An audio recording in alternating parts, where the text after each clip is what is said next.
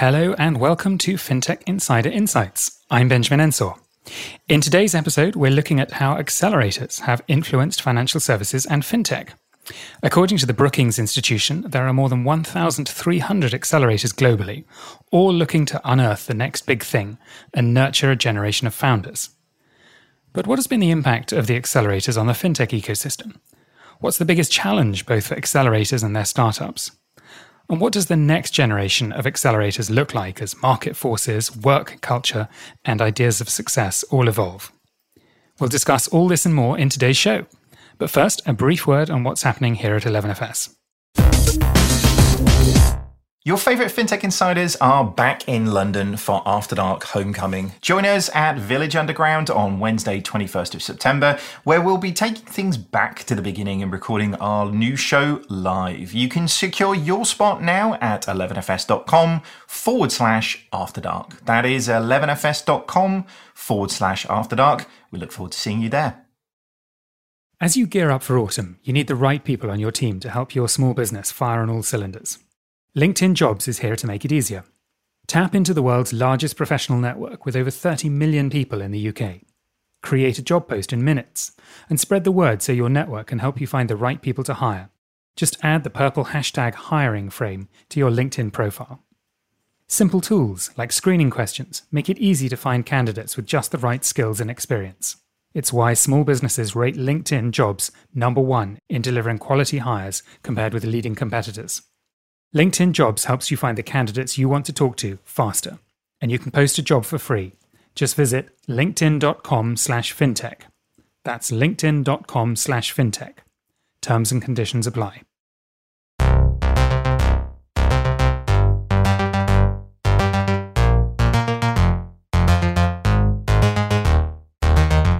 Let's get started. As always, I'm joined by a panel of amazing guests who can shed some light on this topic. First off, we have a FinTech Insider debut for George Windsor, Research and Data Director at TechNation. Welcome to the show, George. Can you give our audience an introduction to you and to TechNation, please? Thanks very much. And great to be here. So I'm George, Data and Research Director at TechNation. TechNation is the growth platform for tech companies and leaders, and we work with founders, tech leaders, scaling tech companies so that we can transform societies and economies. And we provide these companies with coaching, with content, and with the community they need in order to really progress on their scaling journey, to grow as fast as they can. And we've worked with some of the UK's best-known fintech companies like Revolut, Monzo, Marshmallow, Starling Bank, all of whom have been through our growth programs. And I'm responsible for all things information and evidence. So that's providing that injection of robust data for decision making for those startups and scale-ups, but also governments and corporates who, of course, support them on that journey. Some impressive names among your alumni. Thank you so much for joining us. It's also a FinTech Insider debut for Mark Oliver Hauser, Head of Europe at F10. Welcome, Mark. What should our audience know about you and about F10? Well, thank you so much for having me as well. Super glad to be here today. I'm obviously a frequent listener to the different 11FS shows, so super glad to be joining myself. Maybe about myself, for the listeners interesting, is that I work with startups for over 15 years now and have co-founded 2 startups myself. So I really know the startup side, but I also have seen the other side, especially on the financial services companies, the big incumbent companies. For example, worked 6 years with UBS Wealth Management as well as in strategy consulting. And currently, since approximately a year, running F10 for our European part. And about F10 really is a global innovation ecosystem, which means we are bringing the platform forward to bring together the incumbent companies like the stock exchange in Switzerland, but also Julius Baer, for example, who is obviously a global wealth management company, with then startups in the fintech area, but more and more diving also into Web3 topics, metaverse topics, and the likes. So really bringing these things together and bringing through that collaboration between the two parties innovation to a next level in the companies. And maybe we are around since 2015 as F10 and have a presence currently in Switzerland, where I'm based, in Spain, Singapore, and are currently also going into the Nordics for a special climate meets fintech program. Fantastic. Welcome, Mark. And finally, we have a return for Valentina Christensen, Head of PR and Marketing at Oak North. Thank you so much for joining us again, Valentina. Can you tell our audience about Oak North, though I suspect many of them have heard of you, and also your tech accelerator experience, please? Yeah, sure. So my job title is actually Director of Growth and Communications at Oak North, but it's great to be back here on the show. For those of you who haven't heard of Oak North before, we launched in 2015, and really we're on a mission to empower SMEs. We've actually had a couple of experiences in tech accelerators. Also, in addition to those names that George mentioned, we were part of the fintech 2.0 growth program with TechNation back in 2019. And then the FIS fintech accelerator program last year, which was the 6th year of the program. Fantastic. Well, it's great to have you all here. And Valentina, I apologize for getting your title wrong.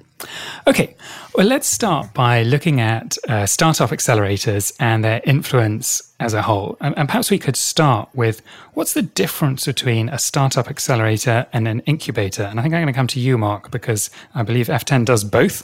And perhaps you can just explain to our audience, what's the difference between an incubator and an accelerator? Thanks a lot. Yeah, so how we see it, we focus the incubation part more on the early stage. So younger companies, sometimes it's just a few founders coming together with an idea they have early validation around. And then the acceleration is, in our case, focusing on the collaboration with corporate parties and really making impact through proof of concepts that are rolled out, or also then full-blown implementations. Fantastic. George, how would you define the sort of the core aims of a startup accelerator? I mean, you gave us a bit of a sense of it as you introduced yourself, but what do you see as the aims of what are you trying to do? So I guess with the growth programs, as we call them, that we run as TechNation, the aims are truly to accelerate the growth of a company. So they're already likely to be companies with high growth and high potential. And what we try to do is, working with the leaders of those companies, really take them to the next stage. And that looks like providing peer-to-peer support. Much of the advice that companies need is actually in the hands of those people that have been there and done it before. So it's making sure that they have access to coaches, to companies that are perhaps at that next stage of growth. And they can give them lots of that advice. But a lot of it is collaborative problem solving and companies working together in order to meet the needs of their respective businesses too. Alongside that, of course, as TechNation, who doesn't take equity and doesn't have a stake in these companies, we are able to introduce firms to investors, to government, to other corporates, and hopefully act as that useful broker to, again, accelerate the kinds of relationships that companies are building in order to accelerate their growth. For us as an organization, in working with many of these companies, we've changed our model quite considerably over the years. And from running programs, as Valentina mentioned, like our FinTech 2.0 program, which was really predicated on bringing people together and doing so in an in real life situation, we're now moving towards a model where we're increasingly using hybrid, approaches to accelerating the growth of these companies. So we now have our growth program, which is our online platform, our growth platform, which is our online platform, to help companies connect with one another and others in the ecosystem, as well as having those really important moments for companies to meet one another in real life and work with scale coaches too.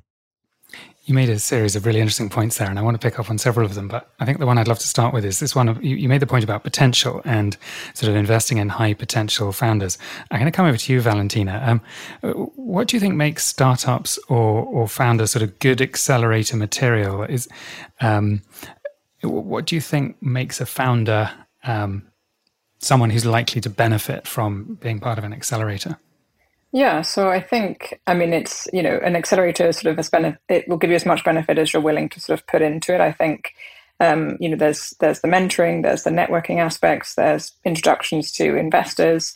So obviously, you're looking for founders and founding teams that, are obviously willing to go out and sort of take advantage of all the meetings, listen to the advice of the mentors, but also importantly and crucially, know whose advice to listen to, right? Not to get pulled in a million different directions depending on who they're speaking to that day.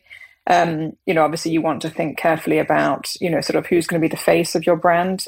So which member of the founding team, if there is multiple, will be presenting, because obviously that can have a really big impact in terms of securing investment, in terms of media coverage, and in terms of engagement with your other stakeholders. So, you are looking for quite a unique blend of skills. But obviously, the hope is that that the founding team will obviously have a fantastic team of individuals, with them who can help them behind the scenes as well. Maybe if I may, just to add on, like what we see is really this point that you mentioned, right? The more time and the more energy a startup or a founder is able or willing to put into, the more they will benefit. And maybe also what we always say is we can only bring the buffet and bring the food and the different elements like the mentoring, the networking opportunities, the speaking opportunities, and co-learning or alumni exchange and whatnot. But you need to go pick up the food yourself and eat yourself, right? We can't eat for you. And so that's really super important. And then maybe on the other point that you mentioned with regards to listening to advice, I always try to urge founders to triangulate, meaning like if you have a sensitive or very crucial topic to decide on, have advice from more than one person, especially if the advice differs between different people you talk to or it's a big decision. Don't just speak to one person and take that advice, because everyone will give you advice, and for them the impact of doing the wrong choice is very small, whereas for a startup it can be really meaningful to get the right advice. And that's triangulation, talking to many people, getting a few perspectives, and obviously in the end making their own decisions. When would you turn down founders or startups that want to be part of an accelerator? What are some of those sort of red flags? Which, Valentina was talking about some of the things that make people successful. What are your sort of red flags where you think this is not a startup that's going to benefit from our programs? I mean, in our point, or in our case, really, it's about coachability. So if we have the feeling that they have all the answers themselves and are not willing to listen to more and inputs and at least consider, then that's definitely a no for us. And so no teenagers then? Well, no teenagers, yes. But even then, right? So sometimes you have really young founders who are just humble enough to know I don't know, and are open to listen.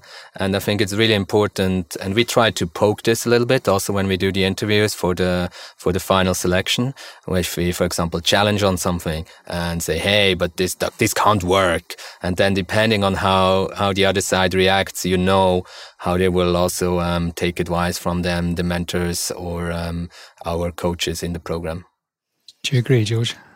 Yeah, as TechNation, we've worked with just over 1,000 companies over the last 8 years who have been through our growth programs. And I guess our sort of internally we say, look, we're elite, but we're not exclusive. We will look at the performance of a company. We have quite strict eligibility criteria in order to make sure that we are working with those firms that are going to get most benefit from our programs, those with the highest potential, and companies that are already, if not scaling up, very close to being there. And when we talk about scaling up, we're thinking about companies that have a particular sort of, or meet a particular standard of growth. So it is about growth in employment or growth in turnover. We also work with companies, of course, who are venture-backed. Many of the companies, in fact, most of the companies we work with are venture-backed. And again, that's a good indicator, although not exclusively so, as Mark mentioned. We also have a layer of human engagement with these companies. We have a panel, we have a series of panels of independent judges. We've worked with over 900 judges, some who have been repeated across different programs, but who give that human element and do give a sense of whether these companies would be the right fit for a certain program, whether they would get the kind of benefit that they'd expect to see, and based on their experience that they've seen other companies get from these kind of accelerator programs. So, a mesh, I think, of the quantitative assessment alongside that qualitative human touch to things, I think is really important. But I think it's fair to say that given we see a 15 times return on investment based on our programs, of course, our model is slightly different from some more commercially focused accelerator models. We know that we're making a good impact, and the companies that we work with are getting the benefit from it.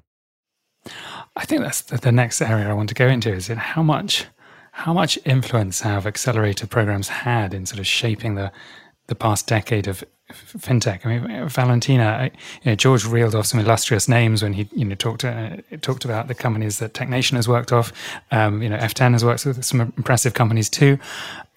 Would fintech look very different if we hadn't had accelerators? What do you think? How big a role have accelerators played?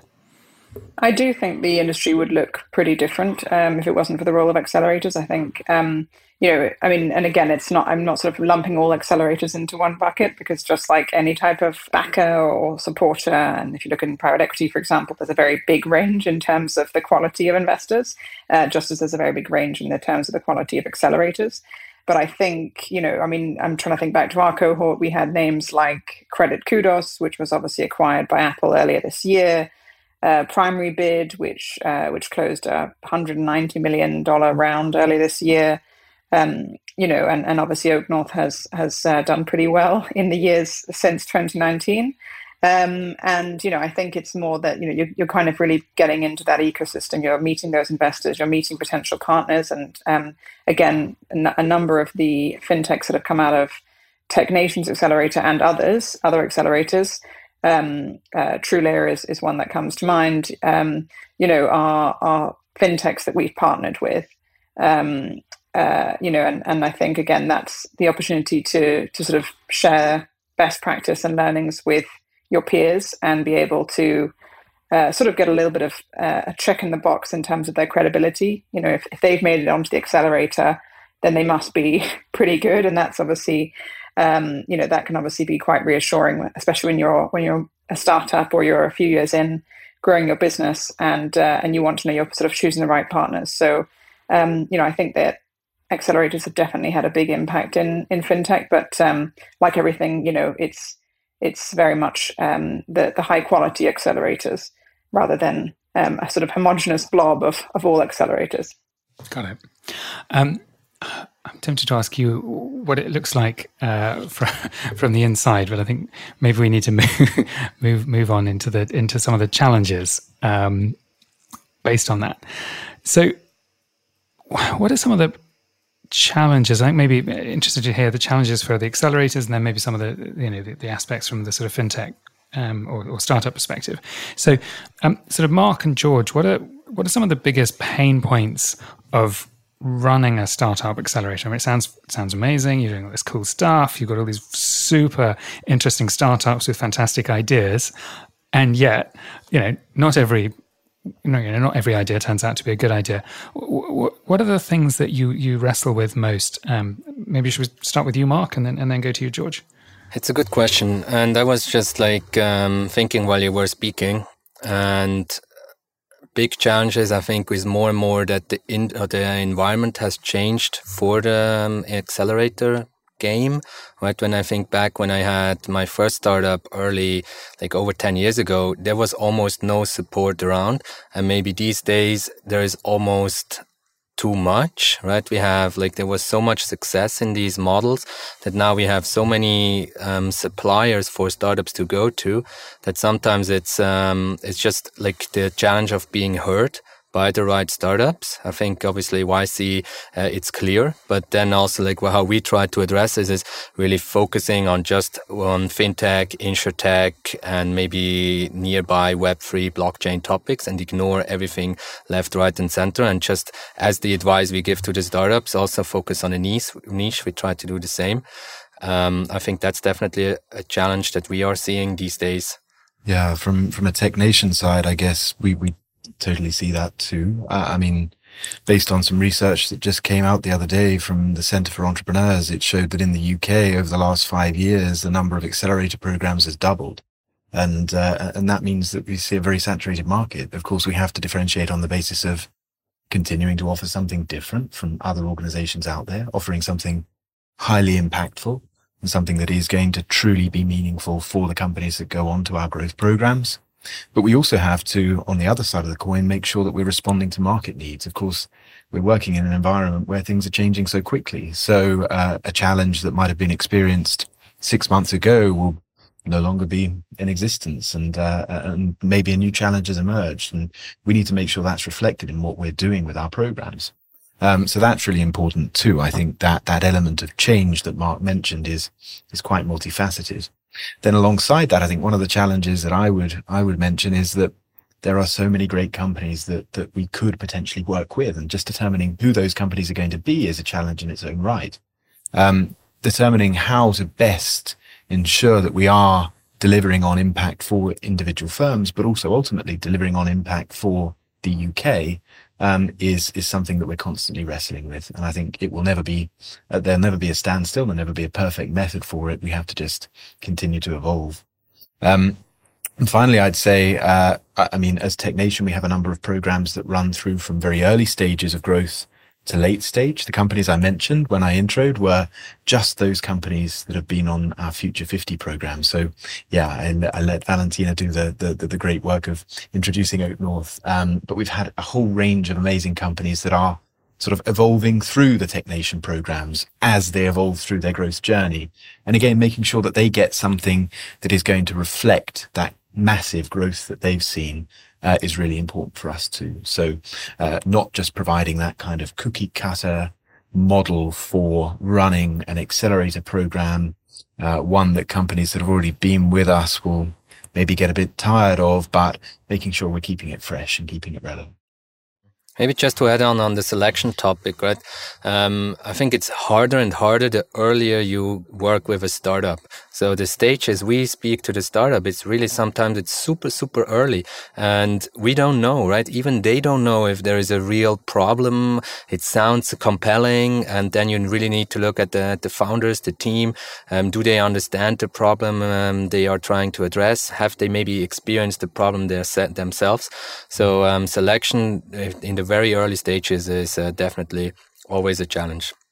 Valentina, I know you're not a startup anymore, but what are some of the challenges facing founders? And do you think those have changed over time?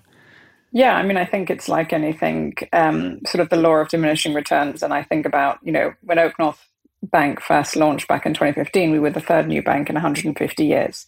I imagine for a new bank coming to the market or just having secured its license in the last 12 months, that sort of when you go out to market, there's, not only is it more challenging because you're being compared to the more established players, the Monzo, Starlings, Oak North, etc., but you're also, you're also getting less media interest, and less general stakeholder interest because, they're sort of like, okay, well, we've already heard of a challenger bank and we've already seen, seen plenty like you before.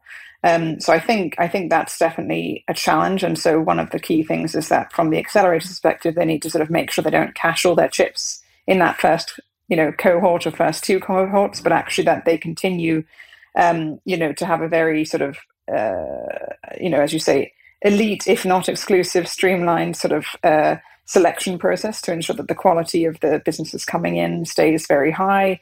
That they need to continue investing in or building their active investor network, right? Because again, if you have that first cohort coming in or second cohort, and then over time, the number of investors who are willing to participate gets less, then obviously that can, that can be a real issue. You want to make sure that you're really nurturing your alumni network so that those fintechs or the startups that joined previous cohorts are coming back. Those founders and sharing their learnings, and Rishi did that with TechNation, with later cohorts. I think certainly for a lot of businesses, it can be challenging because you come into these environments and you're sort of comparing yourself, in so many ways. So did they secure more investment than me? Are they further along in their journey? How many employees do they have? Should I have that many employees? Oh, well, they have a head of ESG or a director of ESG. Should we have that? They have what looks like a much more sophisticated sort of corporate finance team.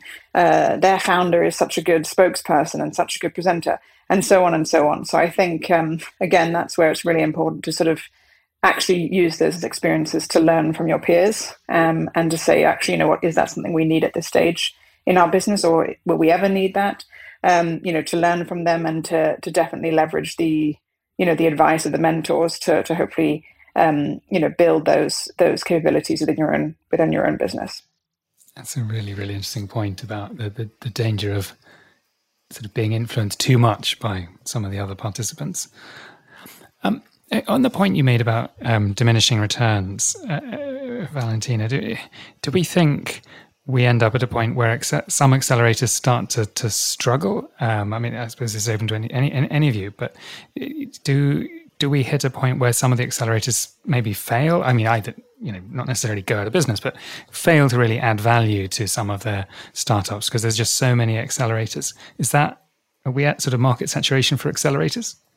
I mean, again, I think it sort of depends on the accelerator, right? Because if they continue to do those things, they continue to build a large active investor network, they continue to nurture, their alumni and make sure that they come back and share their learnings.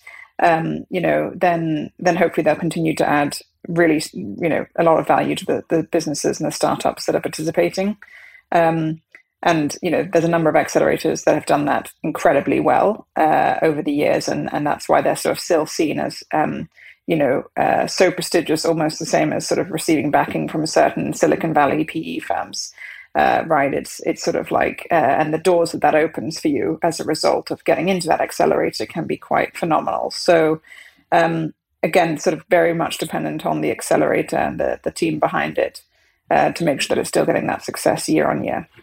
Does I just think about the sort of changing economy, and the outlook for European economies, North American economies around the world. Does that start to change the entry criteria? Because it's presumably going to be tougher for some startups to succeed. I mean, there'll be some new opportunities perhaps created by hardship, but it's going to be tougher for some startups over the next few years. Does that start changing how you're thinking, George and Mark, about which startups to support? I think it must be considered, and we can't be sort of blind to the fact that economies change and things go up and things go down, and we need to make sure that we're responsive. Nevertheless, I'd say we will still see amazing companies backed by great investors, and it's likely that those that are perhaps in the top 5% of companies that are backed are probably going to see not a dissimilar investment journey to those that have done so over the last couple of years. It might well be hard. It might well be slightly more onerous on that company to achieve the kind of investment that they might have achieved before, but that's not to say they won't get it. What I think it will do, though, potentially, and this is something that we must keep sort of a watching brief on, is it might cause a bit of a rift in the ecosystem. It might cause sort of the winners who are winning big, they'll continue doing so, but those people who perhaps aren't able to achieve investment may see that get worse. And of course, we know from research from the likes of Extend Ventures, who we've worked with over recent years, that often that is problematized even further by the fact that many of those people that aren't achieving investment are from underrepresented groups. So we must make sure that we continue to emphasize that. That's why as TechNation, we now have our Libra program. We're now in the second cohort of that for underrepresented founders, ensuring that we are, as far as we can and as much as we can, supporting underrepresented founders through the good times and through the tough times, and helping raise awareness about what they're doing, introduce them to investors, introduce them to peers, and do all those good things that we've already talked about. Thank you. Maybe just to add on, I think as an accelerator and also as a VC, we need to always have a long-term view. So an economic downturn is just part of business, to be honest. Obviously, now we had a very long period of just up. And also, if we look at the numbers and the rounds raised and the valuations, what we currently see is a reversion to the mean, kind of a normalization maybe on the trend that we had before. We had now very extreme years, maybe the last two especially. And now we are correcting, maybe overcorrecting a little bit here and there. But I think our focus really is to focus on the long term, but at the same time not ignoring what current realities are, especially younger startups that have maybe a business model that requires a long funding period without any real revenues, without any path to profitability. They will just have it much harder to survive this current downturn. But generally, I think this is not a bad trade anyhow, right? I think these growth-only companies are less of a hot topic than maybe 5 years ago or a few years back, when the focus on making money was not so prominent as it is obviously now in these times. Definitely. That's a brilliant link into our next section, though, thinking about the long-term view. So we're just going to take a very quick pause here. Don't go away. I will be back very shortly. Hey folks, the first ever 11FS Awards are coming this November, and we need you, our listeners, to get involved in the nominations. Let us know who you think are the industry game changers, the biggest rule breakers, and the best leaders. Nominate your favorite companies worthy of recognition over 14 different categories right now over at 11fsawards.com. That's 11fsawards.com. Get your nominations in before midnight on Monday, 19th of September. Then join us on November 16th to celebrate the best and the brightest in the fintech and financial services industry. Full details on 11fsawards.com. As the leading open banking platform, Tink enables the largest banks, lenders, and payment providers to offer exceptional user experiences. Tink offers the best way to connect to banks across Europe to build seamless services that can reach more than 250 million consumers. And they're already doing this for the likes of American Express, PayPal, and Revolut. To get started with data-driven solutions for customer onboarding, making better risk decisions, or for instant bank payments with the highest conversion rate in the industry, visit tink.com. Okay, well, building on Mark's point, let's take a look at what the future might hold when it comes to tech accelerators. How will startup accelerators look a decade from now? And I'm going to come straight back to you, Mark, because you were making such a good point about the long-term view and how you're already thinking a bit differently about who you might invest in. Does the way you do what you do change? Does the metaverse play a role? What starts to look a bit different over the next decade for accelerators, do you think? I think what we already now see is that in-person events and in-person programs will at least be complemented with an online and virtual part. I think we are still in the early days on how this will look like, but in 10 years, I really think we'll have figured out how to make an online event and the virtual collaboration really work. I think currently it's still very transactional. Obviously, if it just comes to being efficient, online meetings are much more efficient, but maybe not as effective. And I think in the early days of a startup and also building relationships, we need to have this in-person touch. So I think there I could still see a mix, but supported with new technologies, thinking virtual reality, thinking places like the metaverse, right? They will play a role. And I think also the metaverse will be a place where we have new economies coming. So building a totally new economy, potentially in an open metaverse like Decentraland or Sandbox or any other upcoming and maybe in 10 years, totally new players. There will be people working there and there will be startups being fully developed and starting there. And I think it's our job to explore it as well and think of it and maybe be there early. And maybe it's also a chance to differentiate and taking a longer term view, having a stick in the ground, being one of the first to have a metaverse accelerator, for example. I'm sure you've been thinking hard about this too, George. What's your view? Yeah, I'd echo many of the points that Mark has made. And as I mentioned, as Technation, we're already taking that sort of far more hybrid approach with the combination of our growth platform and our in-person events. What I would say, though, is in hearing feedback from founders and tech leaders, they really do value that human engagement. So finding ways in which we can enable tech leaders to continue to get that incredibly valuable part of the experience is obviously important for us going forward.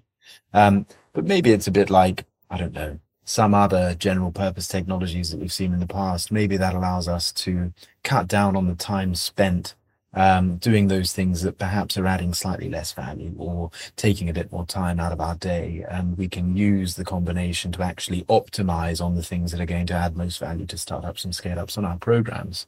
And that might look like, I don't know, automating sign-up processes or automating judging processes from a very banal perspective, but it might go a lot further, as Mark has mentioned, into realms that maybe are far more additive than simply sort of automating some of these things. I think we are keeping our finger on the pulse. We're making sure that we're responding to the needs of the market and responding to feedback from the people we work with. But time is to tell, I think, and the opportunity that the metaverse and a whole range of other technologies that surround it sort of offer is to be realized. I think that what holds true, nevertheless, is that the companies we work with are companies of ambitious, innovative, go-getting people. And ultimately, we're going to need those human experiences to continue into the future. Thank you. Valentina, do you think there's areas that accelerators need to focus on more in the future? We often talk on FinTech Insider about, the lack of funding sometimes for female-backed VCs. George and Mark and you have all been talking about some of the challenges facing startups over the next few years. Clearly, there are some startups that are maybe slightly less commercial models, maybe looking at areas of financial exclusion and so on. Do you think there are areas that risk sort of not getting the attention they should, or founders who risk getting overlooked? Are there any sort of things you worry about in the future?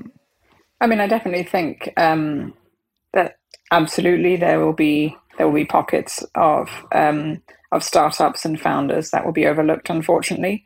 For one reason or another, and we see that not just in the accelerator space, we see it throughout the sort of investment realm from VC to private equity.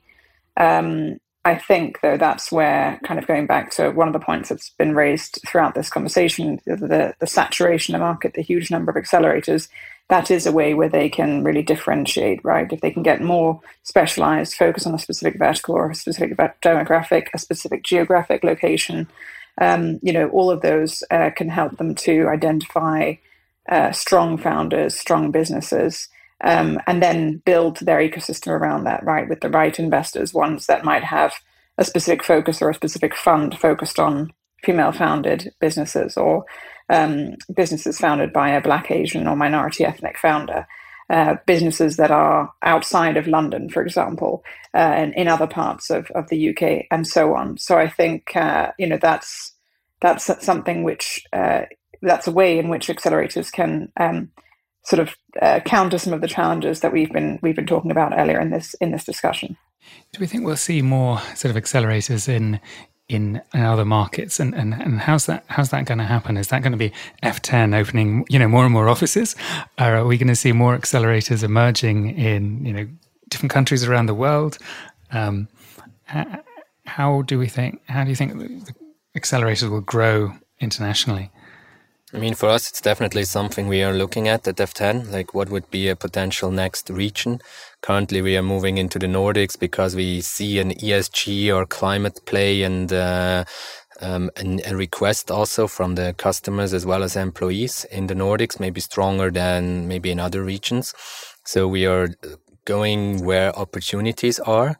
And that's for us with our business model, usually two sides. One is having good and great startups, but the other one is also having financial institutions that would want to collaborate with those startups and would want to tackle what we call open innovation, so innovation that doesn't come from the inside of an organization, but really from the outside. And so these are definitely drivers for us to look into know more regions. I think, however, technology and looking 10 years into the future, the where will be less relevant because not every program will need travel and a lot can maybe done virtually remote, and then you have more bigger events, gatherings where then maybe less frequent touch point in person, but maybe more meaningful and more on the exchange rather than just conveying information. Yeah, I think that's a great point. And for me, I think it's going to be far more about effective knowledge exchange between different parts of the world than necessarily that sort of going and dropping pins in a map, right? As TechNation, we're working a lot with the Department for International Trade, really thinking about how UK companies can get access to markets and expand internationally. Of course, we know that the domestic market is strong in the UK, but companies are thinking about international expansion very, very early in their life cycle. So facilitating that and providing information, providing connections, providing a network that is ready-made and helps a company land and expand quickly is really important. So for us as TechNation, that's really where we see a sort of a really important route going forward. That said, I think there are opportunities that need to be capitalized on in person again, and I think that the technology will augment and develop experiences that we're able to have in person, or that we're able to generate through based working with people in a local setting. And of course, clustering happens because of proximity, and I think that will remain important. So I think it's about getting the right balance. And certainly we're, again, thinking about how we continue to support UK companies and their growth journey in the best way possible. Fantastic. All right, I've got one last quick question for you, Valentina, and then I'm going to close with a question for all of you. So we've talked a lot about startups and so on, but there's also scale-ups, and there's sort of medium-sized businesses that maybe lose their way a little bit and so on, and even some big companies that really could do with a little bit of digital culture. Valentina, could you ever see a world in which sort of medium-sized businesses are maybe, getting a bit of help from an accelerator? Do you think you could ever apply some of the sort of techniques, the mentoring, etc., to medium-sized companies? Is that a trick that you think could work? Absolutely, and I think you see that already with some of some of the programs that exist already, right? Within, for example, TechNation, the sort of the scale up focus. I think if you're a startup, the expectations are very different, right? There's probably not an expectation for you to be profitable when you're coming into into a program like that. There's probably not an expectation for you to have clearly defined ESG strategy, for example, and so on. I think once you get to that next stage of growth, and let's say you have reached profitability, or you're close to being profitable, then you might have very different needs, and actually raising capital may not be one of them, right? Because you're obviously, self-sufficient in terms of your funding, but you might still find huge value in the networking, in the mentoring, in being part of the ecosystem, potential partnerships with other fintechs and other businesses. So I think absolutely, it just need to be curated, and I would imagine there'd obviously be a smaller number of businesses that would be part of those cohorts as well. Fantastic. But I mean, we were in the FIS Accelerator last year as a scale-up business, and we certainly found value from that. Okay, my last quick-fire question for you all is, what would be your one piece of advice to anyone thinking of taking their startup into an accelerator? And why don't we start with you, George? Absolutely. So I think be really clear on what you want to get out of it, but also be flexible enough to, maneuver throughout that journey. Talk to people and get advice from those people that have been there and done it, but also know that you represent the next wave of innovation, the next wave of growth. And so don't be afraid to take that advice with a pinch of salt. And Mark?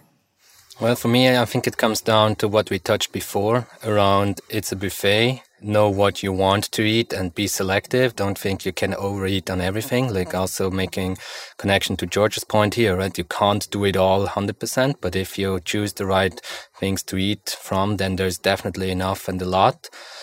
Also making sure that you are fully aware in those 5 months, 3 months, whatever long the program is, you can actually make a huge jump if you believe so and if you focus on it. And then a lot also trust the process, right? We know and we have seen so many batches. So in Zurich now we are in batch 9. We do that every half a year. And we have seen so many. So trust the process and focus on making new mistakes and learning from all other mistakes that we have already seen and can basically help you avoid. I think that's a key one. And then the last one is really have fun. and make connections.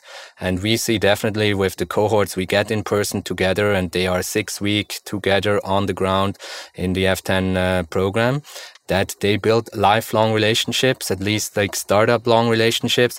And you might not have the partner at home that you can really be 100% honest about your struggles, and you need to have a little bit the rosa-rote brille, how we would call it, like that, like these tinted glasses that maybe people outside need. But then you have these friends that you made, and you can really talk about how like these cycles, the low and the highs, are affecting you, and getting advice when it's also going bad. So making sure you have fun, enjoy the ride, and make those connections.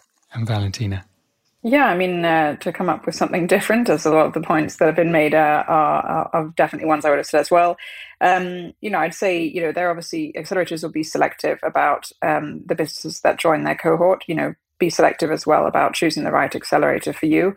As we've discussed quite a bit on this podcast already, there's a huge number of accelerators out there. So speak to, startups and businesses that have participated in previous cohorts. Ask those founders for their honest opinions on, the investor network, on the mentoring that they received, on the benefits they've had since, etc. Because, that will really help you to determine if it's the right accelerator program for you, and the right time for your business to join a program like that. Fantastic. Some really, really good advice in that. Thank you all. Unfortunately, that wraps up today's discussion, but it's been brilliant having you all on. Thank you so much for joining me. Where can people find out a little bit more about you and your companies? Valentina, where can people find out more about you? Sure. So if you want to find out more about Oak North, visit our website, www.oaknorth.com. And if you want to connect with me, you can find me on LinkedIn. And Mark? Yes, so our website would be f10.global. And then for me, it's also the best on LinkedIn. Just Mark Oliver Hauser, F10, you will definitely find me. And George? Yeah, so if you're a scale-up and you'd like to join our growth platform, you can go to growth.technation.io. If you're not, but you're interested in finding more about TechNation and what we are able to offer, go to technation.io. And you can find me, Benjamin Ensor, on LinkedIn or on 11fs.com. So thank you all for listening. If you like what you've heard, please subscribe to our podcast and do leave us a review to help us know what we can make better. If you want to join the conversation, find us on social media. Just search for 11FS or Fintech Insider, or email podcasts@11fs.com. Thank you all so much. Thank you again to the panelists, and goodbye.